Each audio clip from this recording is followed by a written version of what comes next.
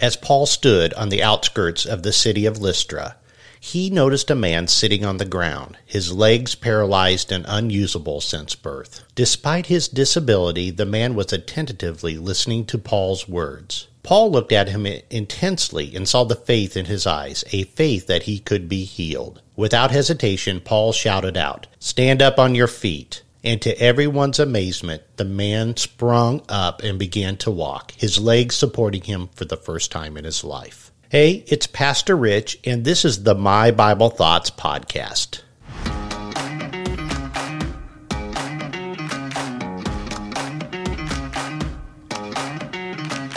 Here is the scripture reading for today, Acts 14, verses 8 through 18. In Lystra was a man sitting whose feet were incapacitated. He had been disabled from his mother's womb and had never walked.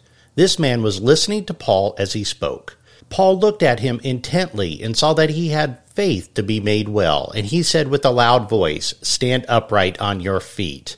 And the man leaped up and began to walk. When the crowd saw what Paul had done, they raised their voice, saying in the Lycaonian language, "The gods have become like men and have come down to us." And they began calling Barnabas Zeus and Paul Hermes, since he was the chief speaker. Moreover, the priest of Zeus, whose temple was just outside the city, brought oxen and garlands to the gates and wanted to offer sacrifice with the crowds. But when the apostles Barnabas and Paul heard about it, they tore their robes and rushed out into the crowd, crying and saying, "Men, why are you doing these things? We are also men of the same nature as you, preaching the gospel to you, to turn from these useless things to a living God, who made the heaven and the earth and the sea and everything that is in them. In past generations, he permitted all the nations to go their own ways, yet he did not leave himself without witness, in that he did good and gave you rains from heaven and fruitful seasons, satisfying your hearts with food and gladness. And even by saying these things, only with difficulty did they restrain the crowds from offering sacrifices to them.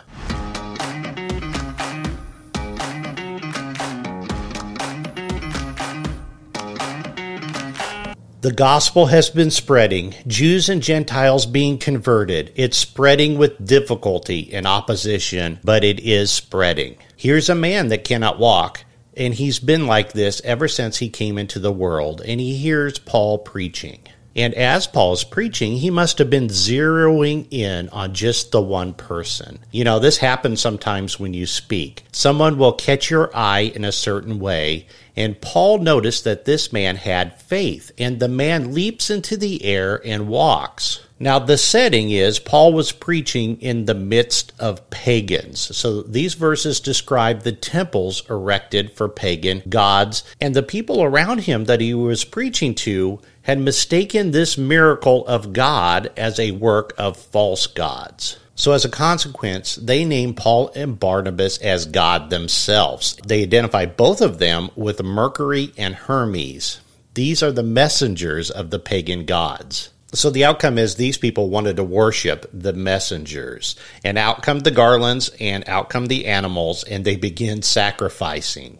Don't you wish sometimes that modern preaching was like that of Paul's? He's not ashamed of the attributes of God, and that everything that came into existence simply by God speaking them into existence. And Paul gives a sermon exclusively to the pagans starting in verse 15. And he asks them, why are they doing these things? He explains to them that they are not gods. Paul and Barnabas are not gods, but are also men like them. And he says, we are no different than you. He goes on to say, we preach to you.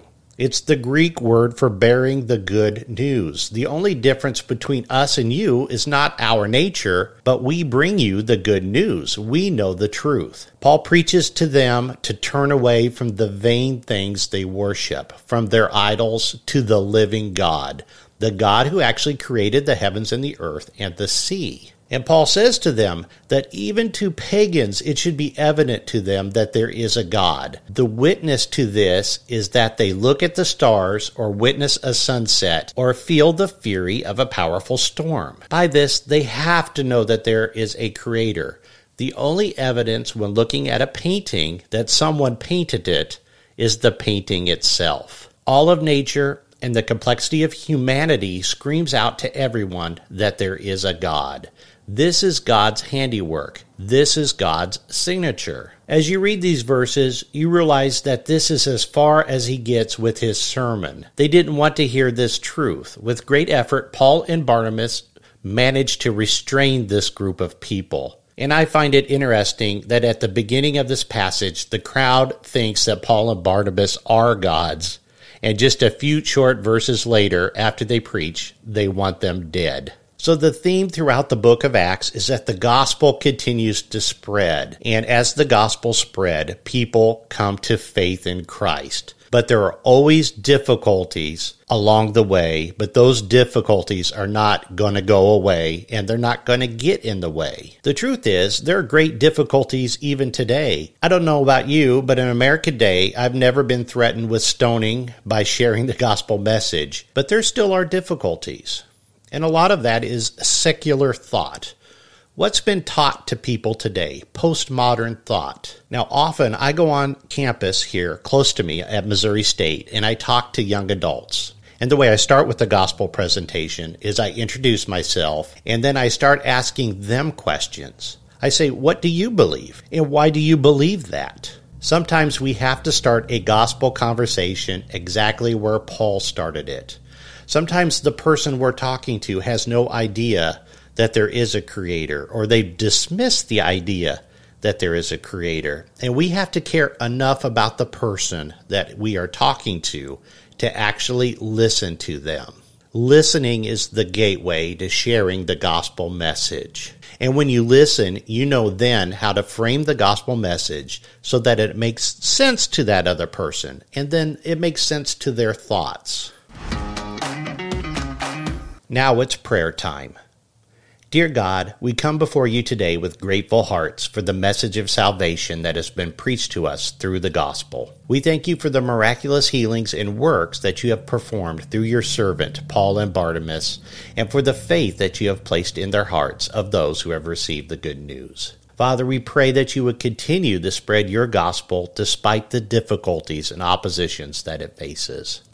We ask that you would give us the courage and strength to stand firm in our faith, just as Paul and Barnabas did, and to share the good news with others. We also pray for those who have yet to hear the gospel and for those who may be resistant to the message.